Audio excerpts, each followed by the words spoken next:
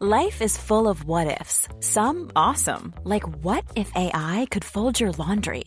And some, well, less awesome, like what if you have unexpected medical costs?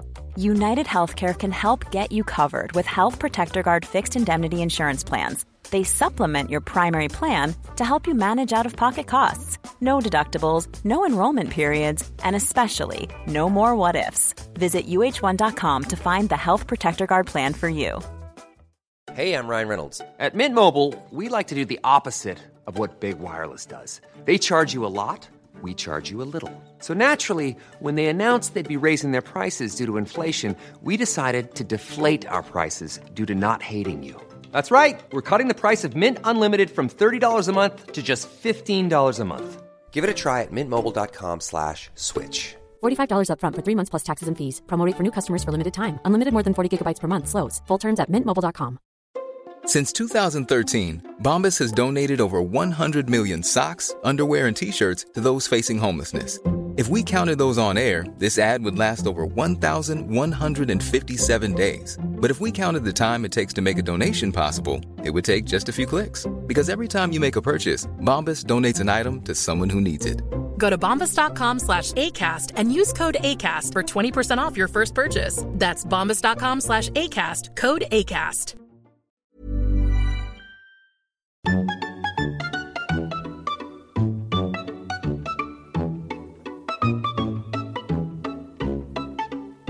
Hello and welcome to the randomly generated history club, where count 'em, three. Dos. Dos is three. That's good. Yes, all three of us non-historians will pick a year at random and try to learn things about it. I'm Anna, and I am here with my two friends, William and Anthony. Hello.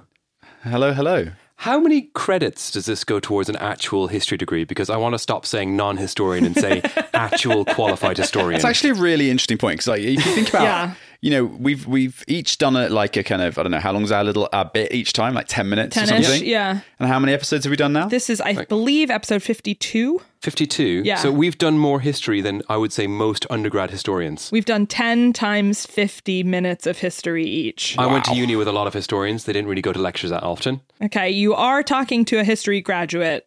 Are you a history graduate? So when you say three non-historians, you mean two non-historians and someone who is a historian? I mean, technically, my degree is in Near Eastern languages and civilizations.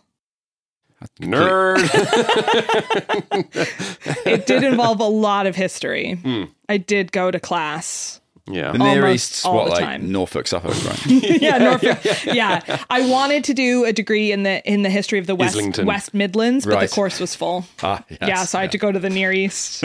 Ask me anything about Peterborough. Please don't. This week, as historians, we are going to talk about the year 800. A pivotable. We are historians. We're not linguists. 2 fat ducks and 2 zeros? 1 fat lady and 2 zeros. That's the one. Now let's each give our 3-word preview of what we're discussing today. Ant. Big boss man. Big boss man. Was that just you asking Will to go? No problem. I'll do mine. Unbroken bridge eggs. That's my favorite Tony Braxton song. I almost spat. That's very good. Unbroken bridge eggs. And mine is classed or file. Classed? Yeah. Wow. Okay. Classed. Is classed a word? Nope. Oh. It's a suffix. Okay. Not to give too much away. Like an iconoclast. Maybe. Oh, you might have hit the magic button there. Yeah, hit the magic button? That's not the phrase. Well, it's a phrase. It's not even Valentine's Day. Yeah, what? Okay, let's go ahead and start the podcast.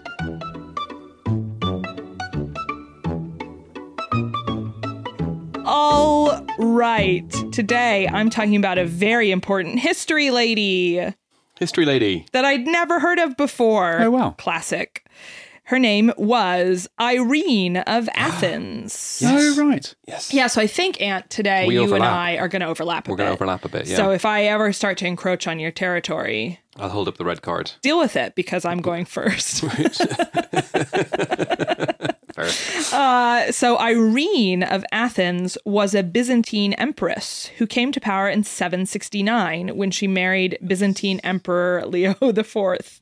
Nice.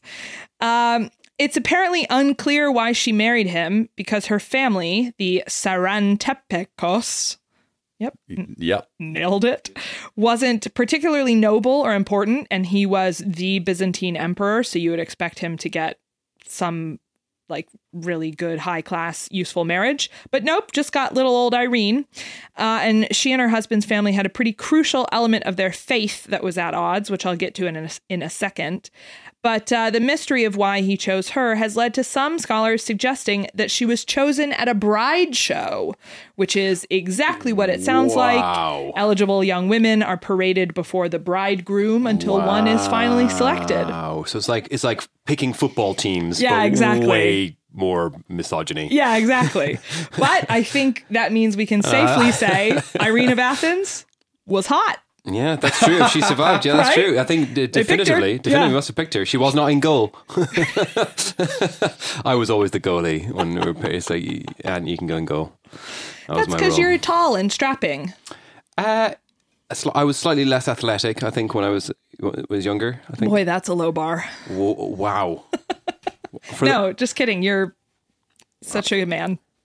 Well, didn't Prince William pick out Kate Middleton similar in the bride show? That's right. Yeah, it was at the Excel Center, I think. I think that's right. Yeah. There actually is still a thing like this in Ireland called Liston Varna, which is kind of a singles fair. It's not quite this exactly, but it's like it's Are where they taking singles applicants? go. You can go, anyone can go, and it's like everyone gets together, and it's literally a festival for single people to meet, and it's from back in the day when like farmers would be out in the field in the wilds, they'd meet nobody. Yeah. It's like, we need to sort this whole declining population thing and all these weird old people in the middle of nowhere. And so they made this Liston Varna festival, which is still going on to this day. Every year it's a massive piss up. You can go and maybe meet the love of your life, or... I mean, I genuinely want to go, especially because, as you told us a few episodes ago, the Vikings took all the hot people from Ireland. So I feel like I'll be able to find you're someone... You're like an Irish 9. Yes! All right, so this Byzantine 10, Irene of Athens, the drama with her and Leo comes down to this. Are you an iconophile or an iconoclast? Oh, wow. I got it right. You got it right. I'm genuinely very proud of you. So for hundreds of years, this tension had been building in the Byzantine Empire and also sort of between the Byzantine and the Roman, so the East and the Western churches, between people who venerated religious icons, the iconophiles, and people who rejected them, saying that venerating icons was a form of idolatry, which is, of course, prohibited by the Second Commandment. I love Prince. He is an icon, and I do venerate him. So call me an iconophile. No, the people who thought it was idolatry were the iconoclasts. And of course, this is evolved into having a different meaning, but that is where it started. And in the 8th and 9th centuries, a few Byzantine emperors became very strong iconoclasts and moved for widespread destruction of religious images in churches and really quite heavy penalties for those who were caught with icons. Burp. Leo IV was an iconoclast, and Irene, though she proclaimed to be iconoclastic as well, definitely had some iconophile sympathies. In fact, one time Leo found some icons hiding underneath her pillow, and he found out who had given them to her and had those people tortured. Oof. And his penalty for Irene, his punishment for Irene... Any guesses? He just said, come on. I'm not mad. I'm disappointed. Yeah. Oh, come on. That's very good. Come on, That's Irene. Very good. Very good. Yeah. Ironically, oh boy. I really want to make a joke, but it's very dirty because... Make the joke. We can cut it out of it. Okay. Ironically, he never came on her again because her punishment was no more sex. Yeah. That was her punishment. No more sex. Yeah. He refused to engage with in marital relations with her ever again. Yeah. So she might be like, thank God. I know. These icons are working. Well, but she was hot, so you have to think that is more of a punishment for him. Yes. Odd. I apologize to all the families listening for that uncouth joke. If multiple generations of families gather round the wireless to listen to this. Freedom Radio. Every other Tuesday. Yeah, they're listening into their attics in occupied Netherlands. And they're like twiddling the dials to see if they can pick up the frequency. One piece of hope as we send our coded messages to them to where they can pick the parachute drop. Exactly. Yeah. There'll be a priest in your village with a British accent. You've misled the resistance. Oh my God, I'm so sorry. I'm so sorry. It's because continue your pro-Nazi tirade. I've secretly been working for the other side. I don't actually want to say that. All right. So anyway, Irene had some icons under her pillow. Leo found out, punished her. And there we go. Anyway, Leo dies in 780. Good riddance. And Irene becomes the regent for their son, Constantine VI. Her reign is challenged, of course, because people don't like having a lady on the throne. If we've learned one thing in the course of this podcast, it's that. But she keeps taking more and more power for herself, which we love. She doesn't let her child have any voice in public affairs, which we love. And she puts herself on coins and she on the front of the coin, it's like Irene and a big picture of her. And then on the back in kind of tiny writing, she's like, and Constantine, that sort of stuff. Yeah. Now, the last female regent of the Byzantine Empire survived for less than a year before her tongue was cut out and she was exiled to Rhodes. Wow. So Irene is maybe consolidating all of this power, knowing that there is a hatchet hanging above her head and she might not be long for this world. That is so barbaric. I know. Rhodes is disgusting. Of all the places. But despite the prospect of a life sentence on Rhodes, she keeps going. And one of the most notable things she does during her reign is to end this schism between the iconoclasts and the iconophiles. In 787, at the Second Council of Nicaea, the council concludes that the veneration of icons is permissible, and this helps heal the rift between Eastern and Western churches, as well as the rift within the Eastern Byzantine Church. And Irene gets a lot of credit for that and gains a reputation as a peacemaker, which is ironic, given what comes next. As Constantine gets older, he starts to resent the heavy-handedness of his mother and her regency, and tensions rise between the two of them. And they have a triumvirate for a little while where they actually try to be co-rulers. But eventually, Irene and her powerful eunuch minister, so say the history books, start to crack down on any opposition. And in 797, she organizes a conspiracy against Constantine. Her allies seize him and blind him, throw him in jail, and then it's a little unclear, but probably he died pretty soon after that. Irene then asserts herself as the sole monarch, making her the first ever empress ruling in her own right in Roman and Byzantine imperial history. So, that's good. That's pretty cool. Yeah, hot girl done good, except also killed her son along the way. Yeah.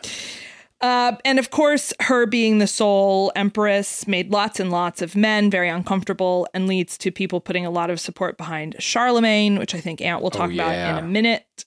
But anyway, Irene has a nice little 5 years as empress. And in those 5 years, the year 800 happens, which is great, I would say. True. And then in 802, her conspirators get the best of her. They kick her out. They put her minister of finance on the throne.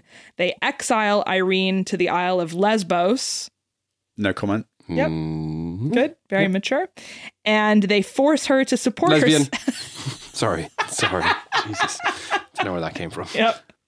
You do just periodically shout that. It's my tick. And while she's on Lesbos, they force her to support herself by spinning wool. Oh, wow. Yeah. Okay. Which is, a fate worse than death. I say this as someone who is flirting with the idea of taking up knitting. You hate looms. As a hobby. I do hate looms. Yeah, but until I go to the Sylvan fox hunt, what did you call the Irish thing? What? Liston Varna? Liston the Varna. Sylvan Fox Hunt is a different dating festival. Same number of for syllables. older men. Anyway, until I go on that, I do have to support myself by spinning wool. Amazing. And Irene died in the year 803. Okay. That's her. Gosh. That's Irene of Athens. Irene. She did pretty well. She did all right. She had a good run there for a while. Yeah, you know, it's a good bit of trivia at Bit of least. sonicide. I don't know what it's called when you kill your son. It's fratricide of your father. Matricide. Filicide, maybe? Is it filicide? I don't know. Sonicide. Fratricide's your brother. Yeah. Fratricide is your brother. Kill Patricide, It's gotta matricide. be Own filicide. child. Regicide is a king. Boy, howdy, I don't like Googling this. Filicide, yep. Filicide. Child murder by parents is one of the most upsetting types of crime. Yep. God. Is that what it says? That's what the National Institutes of Health say. Agreed. Agreed. Yeah, Jesus. Okay, I'm going to stop reading that. Anyway, yeah, Way to bring it down, me. yeah, she did good. Good bit of trivia for you there. First ever empress regnant in her own right in Byzantine and Roman history. Appreciate that.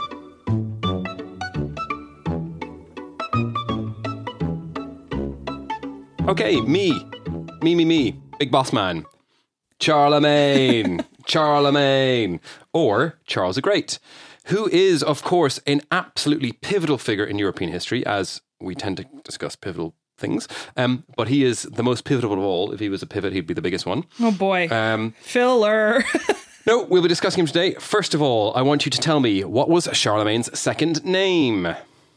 What was the second name? Anybody? Pierre. Pepin. Pepin. Ooh. Pepin's son. Pretty close. Pepinson. Wrong. He didn't have a second name. Because at this time in early medieval period, people pretty much didn't have a second name. They just had a single name and possibly a descriptor. Charlemagne, for example, just means the combination of Charles and Magnus, meaning Charles the Great. So Charlemagne the Great is Charles the Great the Great. Good thing no one calls him Charlemagne the Great. That's true. I do. His Latin name is Carolus Magnus, and in Frankish, it's Carl.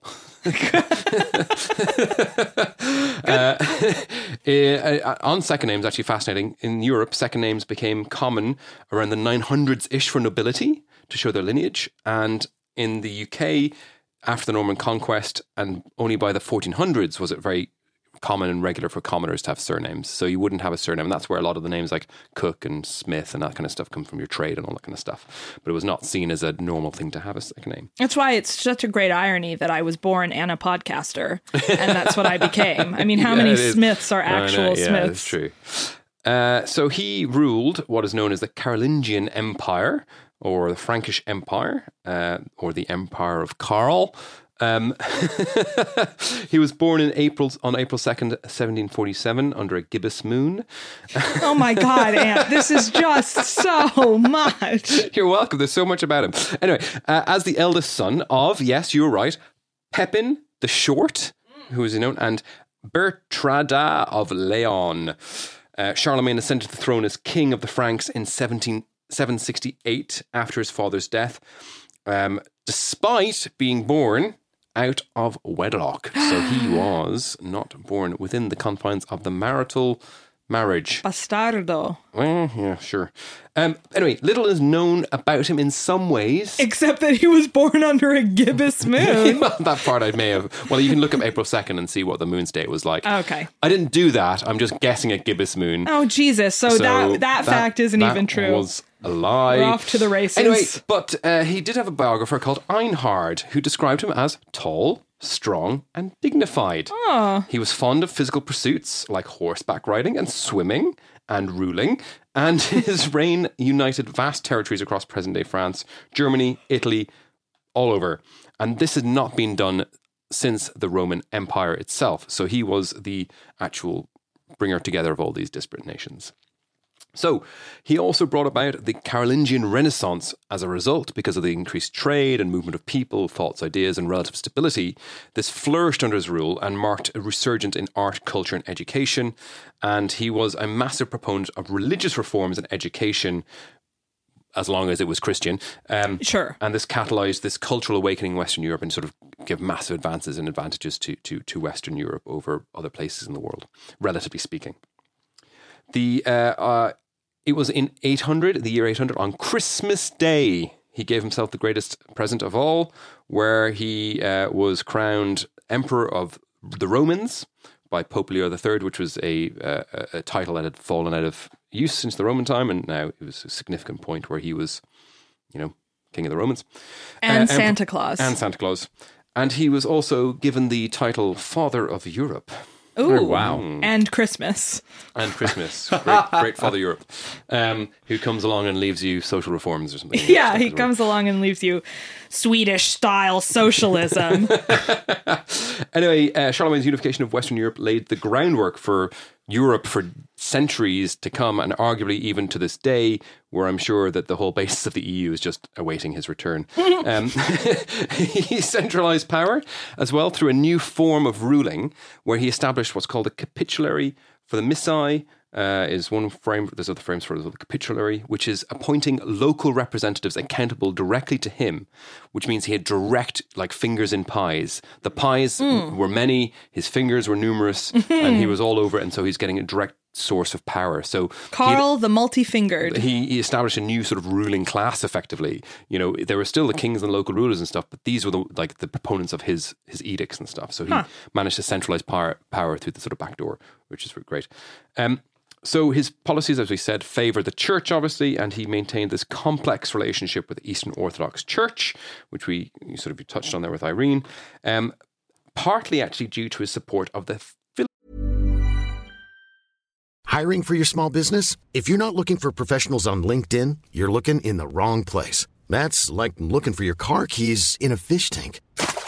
LinkedIn helps you hire professionals you can't find anywhere else, even those who aren't actively searching for a new job but might be open to the perfect role. In a given month, over 70% of LinkedIn users don't even visit other leading job sites. So start looking in the right place. With LinkedIn, you can hire professionals like a professional. Post your free job on linkedin.com/people today. Hey, it's Ryan Reynolds, and I'm here with Keith, co-star of my upcoming film, If, only in theaters May 17th. Do you want to tell people the big news?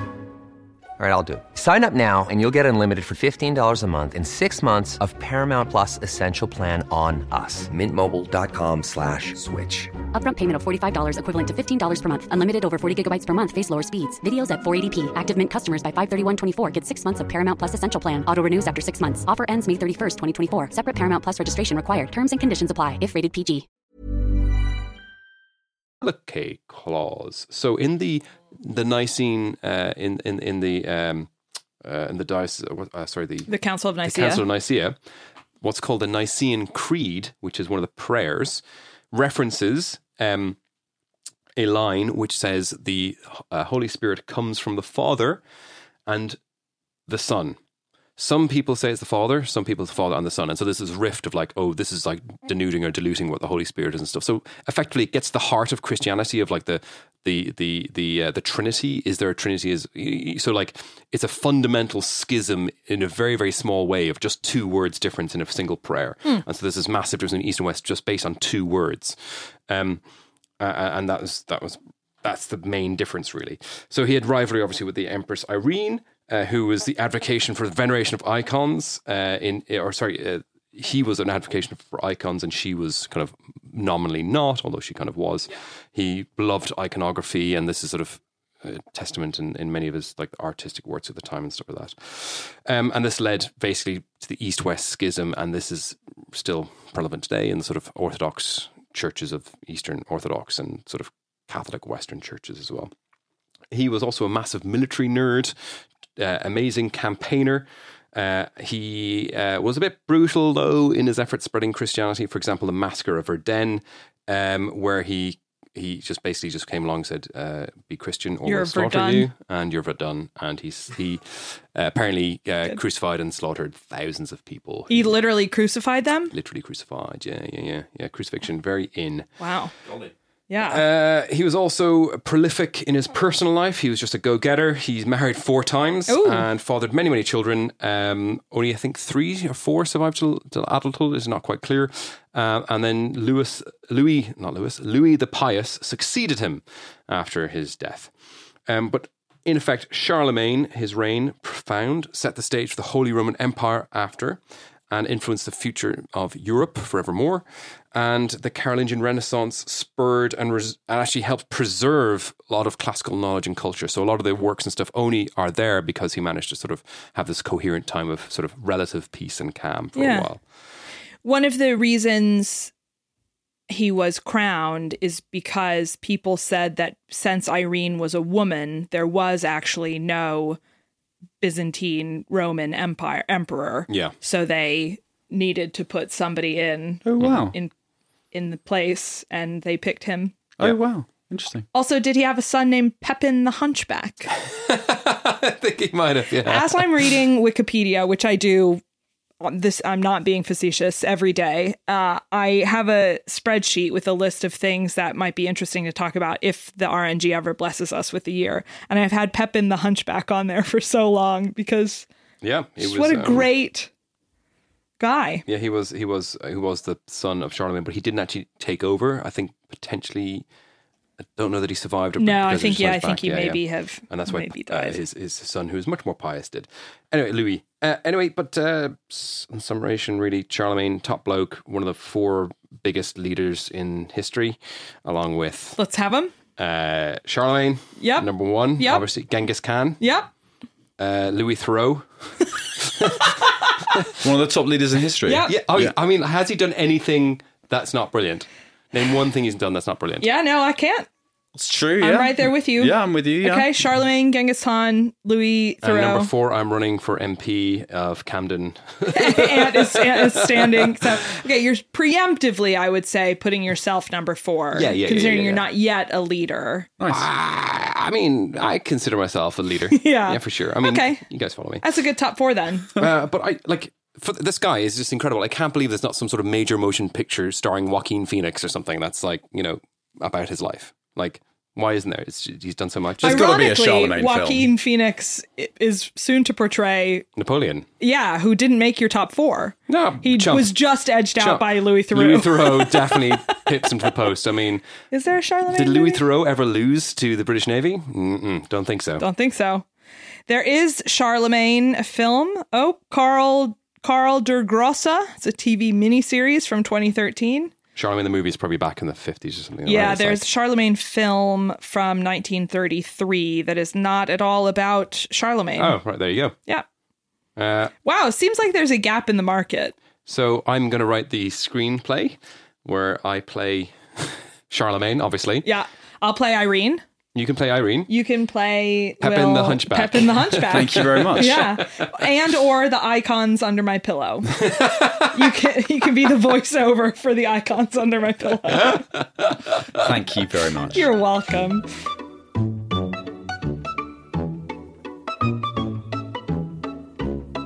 This week, I'm going to talk about Saint Swithin. Oh, Saint Swithin, and a happy Saint Swithin's Day to us all. What? Thank you very much. That's exactly right. And that is, and I think an appropriate tone to take, actually. This is the only voice one can use when discussing Saint Swithin. I mean, so one of the things I've realised about Saint Swithin, I'm going to laugh every time you say his name. As I've been researching him, is that he's another one of these medieval figures who was kind of, well, he's not medieval at all because he was born in the year 800, which is the link to the year 800. But then he was one of these people that was adopted by the late Saxons and early Normans and early medieval period people, and then they just concocted a whole set of almost certainly fictional stories about the person, and then it converted. I'm sorry, are you saying someone has made things up about a saint's saintly life? Yeah, how dare you? He was like one of these people who was carried. That sort of, we've spoken about it before on the podcast, where historians of a certain period considered their role to be writing plausible fiction, about history, and that was like what history was. It's like Geoffrey of Monmouth. Exactly like this. And he basically, Saint Swithin, as we will come to, was someone who, as far as I can tell, had a totally unremarkable life at the time, as far as contemporary sources make clear. And then later, there then a series of more elaborate myths develop over the following few hundred years. I really hope that happens to me. I feel I lead a relatively bland and boring, dull existence. Yeah. I need. Do you want me to do it? To end it all? I was going to say, start creating some fiction. Yeah, that'd be great. That'd be great. Yeah, please. Yeah. It would be a nice twist if I were also the one to kill you. I mean, everyone would see that coming. Yeah, it's true. And I would deserve it. Well, that's how the podcast will end. I mean, as we found out, this actually turns into a murder mystery. Is what this is. True crime. That'd be such a good direction to take the podcast. So good. Will tries to crack the case. Yeah. Okay, so Saint Swithin, born in 800. And died in 863, and so he was an Anglo-Saxon bishop of Winchester in England, and then he later became the patron saint of Winchester Cathedral. And his historical importance as a bishop has been a little bit kind of overshadowed, or rather sort of almost like overtaken by his reputation for his posthumous miracles. So, which is to say, like, right, he's more famous. He's better known for this like supposed posthumous miracle working than he is for his actual things he did in his life. Yeah. So, according to tradition, for instance, if it rains on St. Swithin's Bridge, which is in Winchester, okay, and it's this is an actual bridge. Yeah, it's a bridge. That's a bridge. Yeah, we're on his feast day, which is the 15th of July. Yep. Ooh, okay. It will continue to rain for 40 days. It's a veritable Jupiter storm. Yeah. If rain hits the bridge on the 15th of July, you've got 40 days of rain ahead of you. Okay. And that is tradition. Continuous. Yeah. I mean, I'll buy it.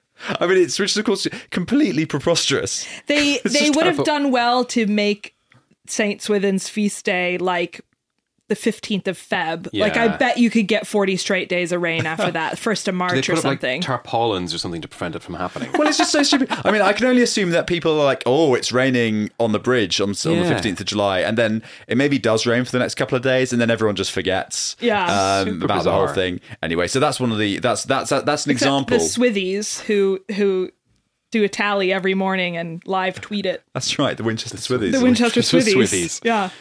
They're counting the raindrops. They are. They're great patrons of the podcast, actually. They really are. So he was Bishop of Winchester from his consecration on the 30th of October, 852, until his death on the 2nd of July, 863. And he is barely mentioned at all in any document of his own time. So he only turns up because he is seen, or you can see his signature as he witnesses other official documents being written. Okay. So he is clearly, there is someone there signing Swithin on documents during this period, and he's a co-signer. And he is there. Well, yeah, he's co-signing these documents as a witness, and he was bishop at the time. So there's a record of him of someone called Swithin being bishop. End of contemporary evidence.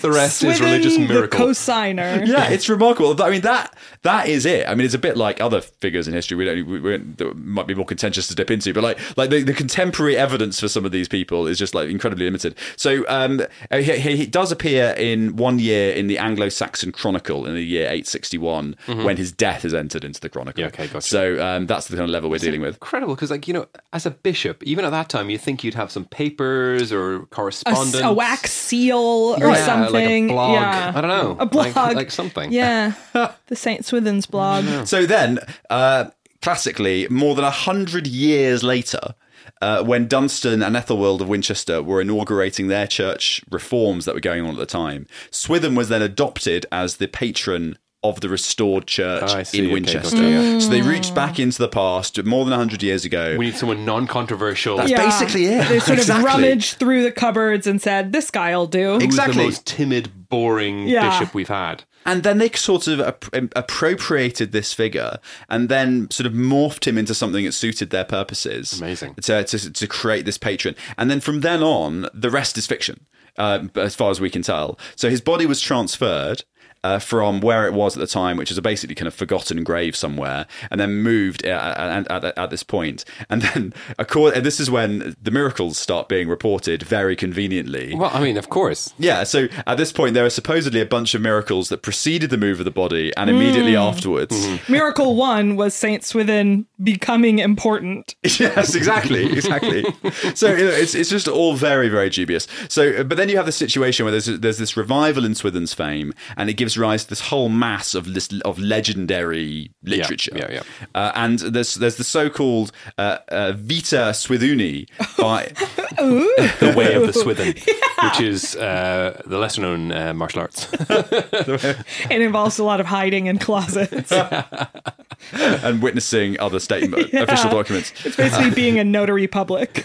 Okay, so this was written in about 1000. So it's 200 years after he's born, 140 years after he dies, and it contains almost no biographical facts at all about Swithin. Sure. Well, those are harder to make up. Yeah, exactly. So they don't want to be specific about He was anything. a shortish, tall man with fairish, brownish, blackish hair. And then there are a series of works over the next 200 years, to about 1200, that have been described by recent scholars as, quote, pure fiction. Unquote. So anyway, this is the mention of the guy, and I won't labour it forever. But Swithin's best known miracle, like quote miracle unquote, was his. And this is about typical of the sorts of claims that are made about him. So Swithin supposedly restored on a bridge. So you're right. So he's on a bridge. Imagine the scene. Bridge centric, isn't he? Yeah, this guy loves a bridge. So sorry. Go on. Sorry. Okay, so I'm fascinated. This is the scene. Okay, he's on a bridge. We don't know if he was standing on this bridge or passing through the bridge. And then from the other direction, some workmen. Sorry, where's the Balrog in this? Yeah. The Balrog is under the bridge. Okay. The Balrog is under the bridge, and he stood there with his bishop's staff. Yeah. And the workmen approach him, and it turns out that these workmen had with them a basket of eggs. It's already good. This is the makings of a miracle. It's already 100%. Good. So, you've got so here we are. So we've got a bishop on a bridge. We've got some workmen approaching him. They're carrying a basket of eggs. You put the bishop and the eggs in the boat and leave the workmen. And then you feed the eggs to the Balrog. You feed the eggs to the Balrog. No, I'm so sorry. I'm so invested in this miracle. What happened? So the bishop then engages these workmen in conversation, and it turns out the workmen are carrying this basket, I don't know, like between them. Maybe it's a big basket. But they have, quote, maliciously broken, unquote, the eggs. Maliciously? Maliciously. Why? We don't. That is lost in the murky mists of history. Okay. And all we know for an absolute fact is what happened next. Okay. Which is that Swithin took it upon himself to restore these eggs. Absolutely atrocious miracle. There's like some guy begging on that bridge who's blind with leprosy, and like instead of focusing his miracle energy on that person, he's like, oh, some eggs. Eggs are a great source of protein. And maybe they're trying to make an omelette. Yeah. And we all know you got to break a few eggs. That's true. Saint Swithin, the omelette of high cholesterol. Cursor. Yeah, the Crozier, by the way. I beg your pardon? Crozier is the name of the God bishop's bless staff. you. Oh, is that right? Yeah, it's the crooked shepherd's staff is called a crozier. Thank you very much. Croizier. No, but what was Gandalf's staff called? Oh, good nerd knowledge for that. It didn't have a name, did it? I don't know. I know what his sword was called. What was his sword? Glamdring. Glamdring, that's it, yeah, Glamdring. I don't think his staff had a name. There you go. Anyway, ridiculous miracle. Yep. So he is. I mean, that's just totally preposterous. That is his best known miracle. How many eggs? Clear. Sorry. How many eggs? At least 12. Enough that they were carrying them in a basket between three able-bodied, strapping men. Right. So really, really strapping. So we have to think that there were probably like 600 maliciously broken eggs. Exactly right. Each individually broken. Yeah. And with malice. So Swithin is also regarded as one of the saints to whom one should pray in the event of a drought. Oh. Which makes, again, there's no particular link whatsoever. Please wet my bridge. With your yoke of rain. So there you have it. That is basically it on Swithin. Wow. It's pretty good. Wow. And so he's a saint. He's got a day, 15th of July. He's kind of associated with rain and unbroken bridge eggs. On balance, I don't believe a lot of that. On balance, I believe every word of it. I'm Team Swithin now. So ridiculous.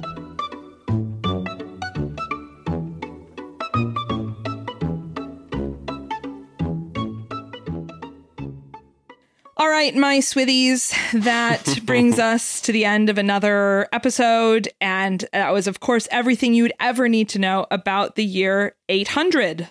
So all we have to do is get our next random number generated for us by the random number generator, which is full of unbroken eggs. Yeah, Saints Within has been in here to bless it.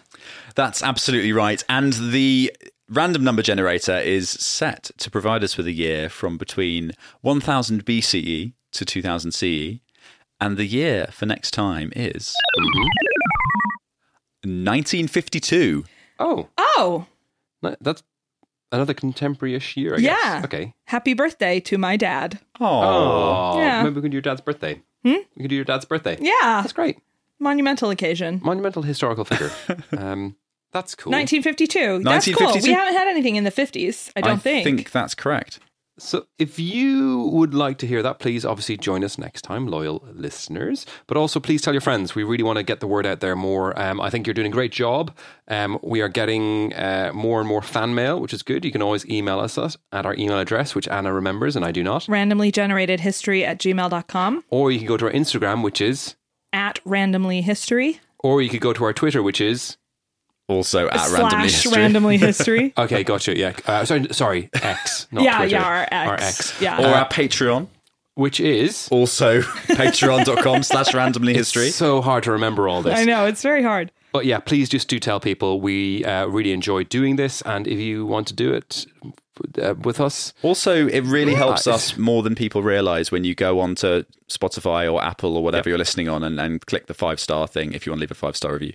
Because it just helps people find the thing, it turns out. So thanks thank for doing that ahead of time. Great. And Tim Cook, if you're listening, put us on an iPod. Yeah. Yep. I'm sticking Marketing with it. complete. See you next time. Bye.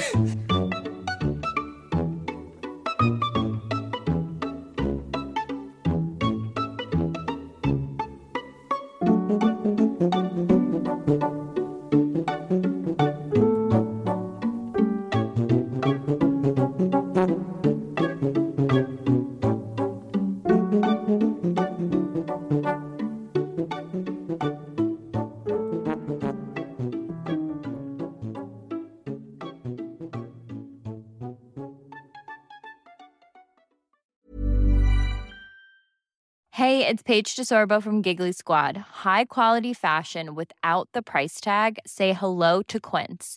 I'm snagging high-end essentials like cozy cashmere sweaters, sleek leather jackets, fine jewelry, and so much more. With Quince being 50 to 80% less than similar brands.